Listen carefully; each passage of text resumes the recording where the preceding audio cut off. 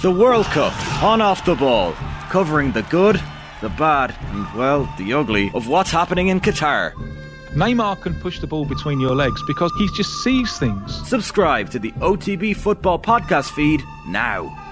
All right, you're welcome along. It's Thursdays Off the Ball. Nathan with you until 10 o'clock. It is another busy night at the World Cup. We have Japan against Spain just underway. Germany against Costa Rica as well. Germany must win to avoid going out at the group stage of the World Cup finals. That is exactly what happened Belgium earlier today. A remarkable game against Croatia where Romelu Lukaku came off the bench and just could not score no matter what he did in the final 15 minutes. Roberto Martinez has stepped down and Belgium are out. We will analyse that with John Giles from 7:30, and then Damien Delaney is going to join us on the football show, and it is the 1st of December. And if it's your birthday this month, I got bad news for you because you're probably not going to play football for the Republic of Ireland. And we're going to be talking about how your birthday impacts your chances of success and relative age effect and maturation stages and all of that jazz just after 8 o'clock. A really interesting topic for anybody who's involved in coaching or in academy systems as to how so much of a player's destiny is built around how quickly they mature. Richie McCormick, the most mature man on this show right now. That's stretching it to an unholy. You had your teeth whitened, Richie. Have I? You look like you've done that Love Island thing. You've had your teeth whitened. You see, I'm on a different laptop than usual. Oh, I tell you what, I've got one of these lads here as well, so that's kind of. It is doing you plenty of favours. Thanks, man. Appreciate it. You're looking well, Joe. Yeah. Whatever light Richie has, I'd invest in it. Wow, that a filter, Richie? I can't say, Joe, and I'd rather you not put me on the spot. My use of filters is my own business. Okay. If I feel it makes me present my best version of me, then it's fully within my purview to do just that. No, it sure is. It sure is. Whatever makes you feel good. Yeah, my filters make me feel good, Joe. No amount of filters are going to help me, I can tell you. That's true. It's a terrible, terrible thing to say. So, could be another eventful night. I'm not sure it's quite going to come down to yellow cards tonight. It might. It might come down to yellow cards. Who knows how Japan, Spain and Germany, Costa Rica is going to develop. I was quite shocked, and I don't clip this up because I don't want it getting out there. I was quite shocked that the BBC commentator didn't fully get what was going on with the yellow cards.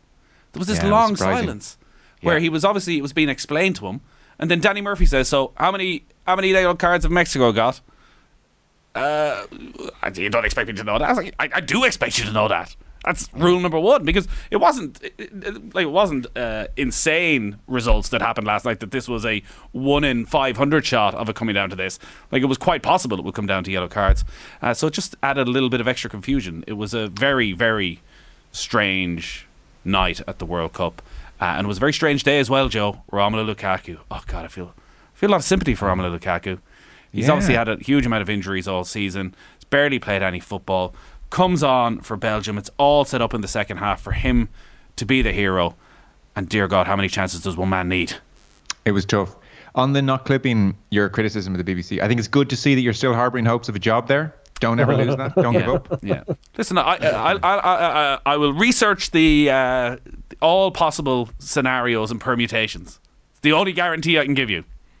I only found out today that a red card would have been worth 4 yellows in the system.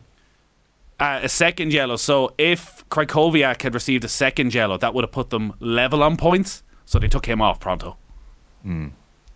Today was amazing, Croatia-Belgium. Dries Mertens, I had the sound down, so maybe this was a talking point throughout the first half. Dries Mertens put in truly one of the worst individual performances I've ever seen. Of all time. It was, hands down, one of the worst. Lukaku, as you said, came off the bench half-time for Dries Mertens. He's played 31 minutes of football since August. Clearly he would be starting if he was fitter. They had to roll the dice. And as you said, chance after chance after chance. There was the initial one where he hit the post and it was difficult. He still should have scored, but his angle was tight and he had to curl it around someone to get it in. They were narrowing the gap he had, the window he had, but he still probably had enough room to score and should have scored. And you wonder then, could it be one of those days for Lukaku? And boy, did it snowball. And like, thankfully for him, I think what would have been the most haunting chance, the Kevin De Bruyne cross for the header where it was 3-4 yards out. admittedly, it took a late-ish deflection, so he had to react to it. But he definitely had enough time, and a sharper Lukaku would have had enough time. And he managed to just head it over the bar, and the look of shock on his face. I mean, just horror and shock. Thankfully for him, that's not going to be the haunting moment it could have been, because the ball was just out of place or it wouldn't have counted. And then there were just a few others where... what happens after is far more haunting, because we were actually debating out in the office which was worse. I felt like you that the one that hit the post was a degree of difficulty to it, the way he was trying to bend the ball in, and he couldn't have done a huge amount more, whereas a lot of the lads outside felt that was far worse than the header, which, as you say, wouldn't have counted anyways. Surely the one that he's 2 yards out, he chests it down, and he can't get on the end of the ball is the one that's going to haunt him. That's a classic, he's not fit, and you're heavy-legged, and you're not sharp in your mind, and you're just not reacting well. I think if that happens when he's played 15 games this season, he just reacts adeptly, and it's the easiest goal of all time. But it's still haunting. I mean, it looks awful, and it is awful. I would definitely have the header as worse than the one off the upright. But, like, not much in between. Probably should have scored both. Certainly should have scored both. And I thought that, like, it was... I don't know if you got to see, because I know you're busy putting the show together as well. When he walked off at full time, Gary Lineker had mentioned that he had been consoled by Henry, and then in fairness, the BBC dug out the footage just to defend the BBC, just to defend their honour here a moment, Nathan. They've taken an awful kick against your attacks. They managed to dig up the footage then of Lukaku walking straight for the touchline. Certainly did not want to be shaking hands with any Croatian players, just wanted to get off. And Henry, I suppose, fellow striker, not that you needed to be a striker to appreciate what Lukaku had just been through or what he's now facing, but Henry went straight to him, and there was a long hug. And then there was footage of Lukaku punching the side of the dugout, and to the extent that the entire Perspex glass came out of the slot. And I'd say he's hurt his hand, actually. I wouldn't think he's too worried about it, but he properly closed fist punched it, just furious. So absolutely horrendous. Like, genuinely, it's horrendous, because he's better than that, clearly. Roberto Martinez stepped down straight after the game. No great surprise there. The inquest into this golden generation, did they deliver? No. It's going to be did they not? See, I wonder on this. Like, they came third at the last World Cup. I know, they should have at least won a European Championships. Germany have just gone 1-0 up, by the way. I think Serge Gnabry has just nodded them in front, so that's Germany on the road to getting into the next round. They still need a Spanish win. They have, like, you can't look at that team with the players that they have from front to back, with one of the best keepers in the world for the past decade, a couple of the best midfielders. They've had, it depends on form, obviously, with Lukaku and a couple others, but they've had some of the best strikers. Like, they're so laden with talent that one trophy and getting beyond the semi-final should have been something that they've been aiming for, and something that they've done on a couple of occasions, and they haven't. Like, I think, without wanting to give the BBC another kicking, Jermaine Genius raises a really interesting point towards the end of the game this afternoon, where he's talking about De Bruyne, and he was saying that he doesn't see nearly enough of the ball when he's playing for Belgium, and he hasn't, like, watching him throughout this tournament. It's certainly a different role that he plays, where he's kind of conducting the orchestra for Manchester City, and almost everything goes through him, whereas they weren't using them to that degree with Belgium, and you kind of wonder why, because he's that good that he can kind of carve open anybody with a decent pass and a decent bit of movement. But they've underperformed, like, with the talent that they've had. Have they? I don't think they've aside been from De helped by their Bruyne, manager. who are the great central midfielders they have? Like, Tielemans blows hot and cold. I look, and Axel Witsel has about 125 caps. Axel Witsel is bang average. Witzel's for Tongan and Alderweireld, because they've been playing in the Premier League and they were very good Premier League defenders. Are they among the all-time greats? Like, they're all very good players, but to be beaten by the eventual winners in their last two major tournaments. There's a difference between all-time greats and being very good. And being very good at international level is very often enough.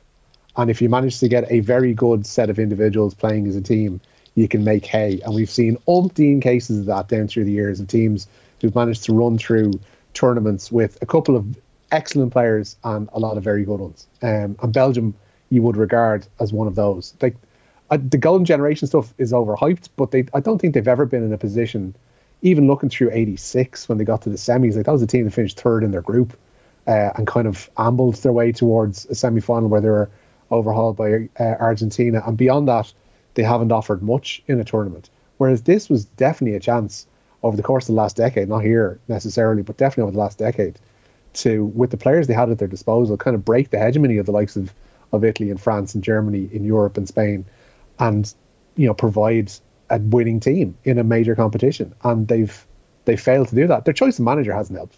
Like how Roberto Martinez got that job.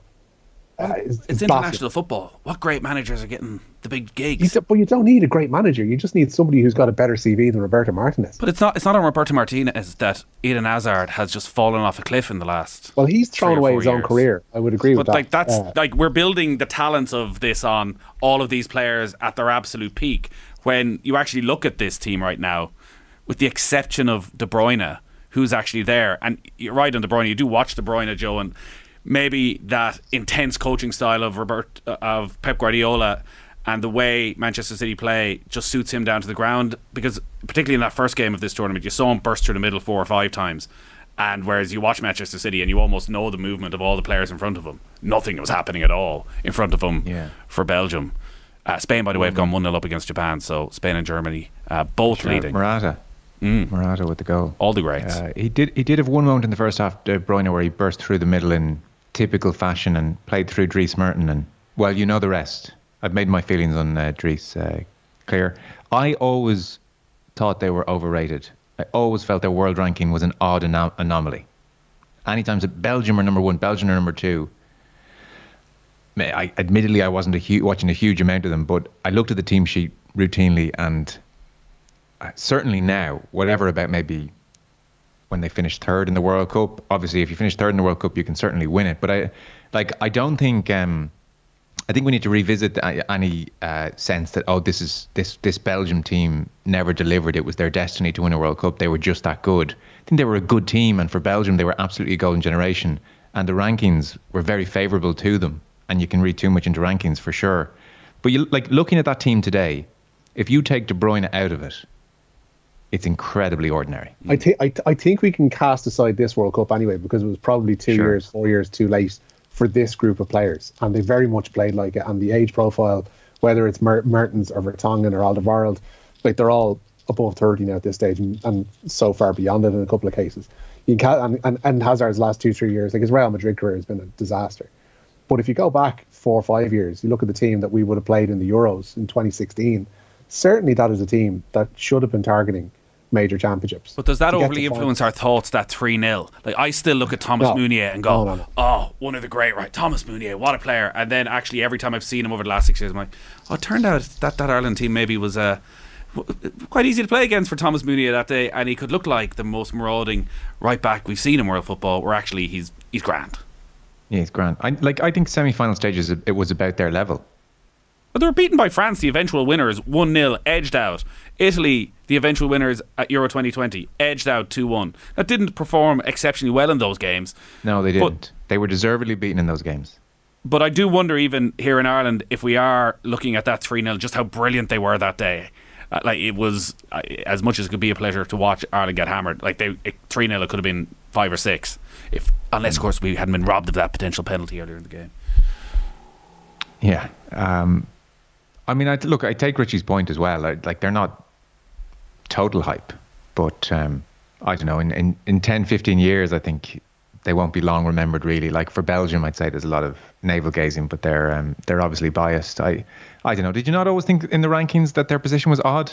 I'd never read into it. Like, we were a top 10 team at one stage, regardless of how good we were results-wise under Jack Charlton, but we were never being one of the top 10, 15 teams in the world. Did they pull a Wales on it at one stage where they weren't having as many friendlies so that their ranking would be somewhat elevated? I feel like when I was talking to Joey and Doe last week and asking them about who was really running this Cameroon team, was it Rigobert Song, was it really Samuel Eto'o pulling the strings? And he looked at me and laughed and goes, why do you care so much about what's happening in Cameroon?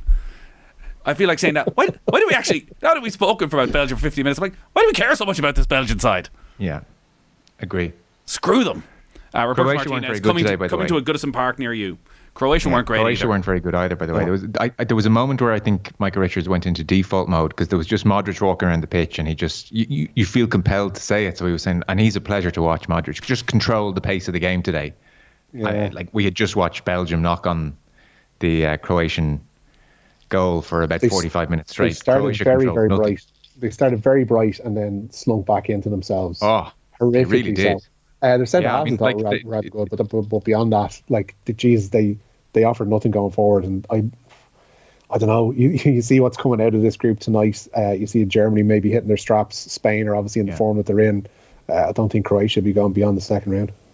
Maybe not. They are such a pleasure to watch, though. Like, they're such beautiful footballers. I do love watching them. They are a pleasure to watch, and they get out of such tight situations with no pace, no physicality, just technique, and it is great to watch. I thought the other, as a last point in that game, the other really strange thing was, given the stakes and given the tension and given the fact it was quite a good game, the atmosphere was on mute, bar the big chances. You would be like, oh, there are people there, but genuinely it was like a friendly, and it was I don't know, is it because there's, I think it's two European teams, and that the European supporters generally haven't travelled. The games that have had the atmosphere are involving the South American teams or the African or Asian teams, where like the South American supporters, despite the fact they have to travel twice as far as the Europeans, just go in such insane numbers all of the time anyways.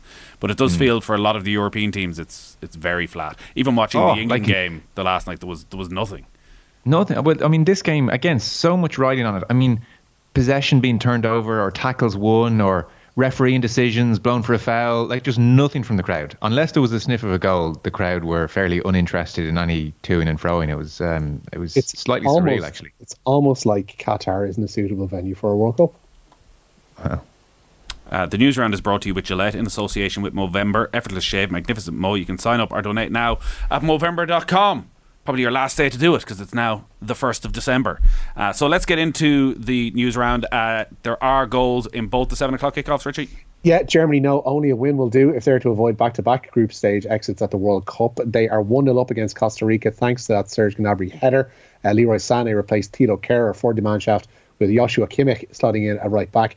Germany not only need 3 points tonight, they also need Spain to beat Japan. That game is also underway and also going in the favour of both Spain and Germany. Alvaro Morata, as we mentioned, with the goal for them. Morocco qualified as Group F winners earlier this evening. First half goals from Hakim Ziyech and Youssef El Nesri saw them beat Canada by 2-1. Croatia are through as runners-up following that goalless draw with Belgium, and the result means Belgium go out at the group stage for the first time since 1998, and Roberto Martinez confirmed afterwards it was his final match in charge. Yes, that was my last game with the national team, and it's emotional, as you can imagine. It's been amazing. It's been 6 years that we've been able to do everything that you want to do in a club. We did it in a national team. It makes me extremely proud, and we loved the way that this team has played and is giving everyone an incredible joy. And the real fans in Belgium, they appreciated what this generation are doing, and is the time for me to accept that this is the last game. So as it stands, Richie, it would be Spain against Croatia and Germany against Morocco. Yeah, I'm actually going to be in Morocco next week, so I'm delighted that they got through as group winners, because it means it's going to be at least one night of crack over there next week. But yeah, it's a remarkable turnaround by them. They've got some really good players, and Achraf Hakimi has got to be regarded as one of the best right fulls in the world, and he's playing to that level so far. Hakim Ziyech is playing above himself. They've got players strewn throughout that team that have played above and beyond, and it's brilliant. Like, it's the first time since '86 that they've gotten past the group stage, Morocco. So absolutely delighted for them. And one of those teams, as we mentioned, that have actually brought atmosphere through their fans to the World Cup. Them and Tunisia, the North African sides, have been brilliant in that regard. So long may they continue on in the tournament, because I think they've been a bonus for it. Yeah, and topped the group, didn't just get through. Topped it. So we've plenty more football coming. John Giles on the way, giving his thoughts on the World Cup from 7:30, and then Damien Delaney is going to join us on the football show from 9 o'clock. In between, we're going to be talking to Dr. Laura Finnegan, who's a researcher and lecturer in talent development, and Marcus Sullivan, who's the head of football at the Norwegian School of Sport. We're going to be talking about relative age effect, about maturation rates, about biobanding, which is something we've spoken about before. But Mike Quirk has a podcast on the OTB GEA feed, a coaching podcast, and he had a really interesting episode. It was in the last week with Fionn Fitzgerald, who was the Kerry captain back in 2014, but he's doing a lot of research into all this and looking at the Kerry Academy and the results as we know, are just so stark for players who are not born in the first 3 or 4 months of the year, or players with later maturation ages. So players who grow, who develop that little bit later, have very little chance of making the breakthrough. And you do wonder how many players are falling out of the system that could make it at a later age if we change the way we looked at it. So that is coming up between 8 and 9 as well. Slowly but surely, the fixtures are coming in for the Republic of Ireland's European Championship qualifiers. Certainly are, and confirmed today that the Republic of Ireland's qualifier away to the Netherlands will be played at the Johan Cruyff Arena in Amsterdam. Ireland haven't lost there on their previous 2 visits, the first of which, of course, was a famous 2-2 draw. The game takes place on Saturday, November 18th of next year, and that, of course, is Ireland's final game in their group. The one thing you can take, Joe, from listening to all the various experts around relative age effect is that there is no easy or straightforward answer around this, of being able to get people of similar ability together at the same time, where they all develop at the same rate. It's practically impossible, but we're probably doing nowhere near enough. Yeah. Are we even at the point of splitting the year into 2? Well, that was something that Dr. Laura Finnegan was suggesting. Again, it would take a huge administrative effort as to, could you do a rolling 9-month season so that it's January 1st and then it changes the next season to become September 1st, so that the younger players then become the older players. It does feel, we've done, I think most leagues have done that. I think certainly when I started playing, it was the 1st of September and then it became the 1st of January, as it is in most places right now. They're obviously going so much deeper into it now with maturation rates and looking at your height and assessing the height of your parents and being able to work out just how far along you are. And like some of what Fionn Fitzgerald was talking about, 13-year-olds, some of whom physically would be of that of an 18-year-old, playing alongside players who'd be physically that of an 11-year-old. And obviously everybody's looking at the one who physically is like an 18-year-old, and he's the one who makes the breakthrough, and the 11-year-old ultimately probably just drops out of the system. Yeah, it's funny. I was just, I'm sure you won't mind me saying, he was saying it publicly anyway. I was talking to Paddy Andrews just last week, not a big man. And he was saying that, he was like, see the size I am now? That's what size I was at 14, 15. So I had zero subtlety, but I was able to bash my way through, and he had to develop the subtlety in his game as time went on, So I don't know. I would think certainly splitting the year into 2 is an obvious starting point, and so many kids and so many more kids are playing sport than ever before, and like GA, so many volunteers, so many people willing to get involved. I think in large swathes of the country you could do that, and then maybe in the less populated areas, well, I guess in the less populated areas you have a better chance of playing and getting minutes if you're younger. So I mean, that should be relatively doable. I would just think awareness, one you of just the can't things talk that about it enough. Fitzgerald The coaches couldn't be more aware of it, and just be absolutely militant about giving the smaller kids minutes on the pitch. And if they can just hang in there, obviously they'll develop. Because the other problem, as you know, and I'm sure it comes up in the conversation, is the gap between them is purely down to size initially, and then it's down to, minutes on field, so they develop better, so they actually do become better, more technical than the smaller players, so it's a double whammy. And then they're exposed to better quality coaches because they're on the representative teams of the better teams, so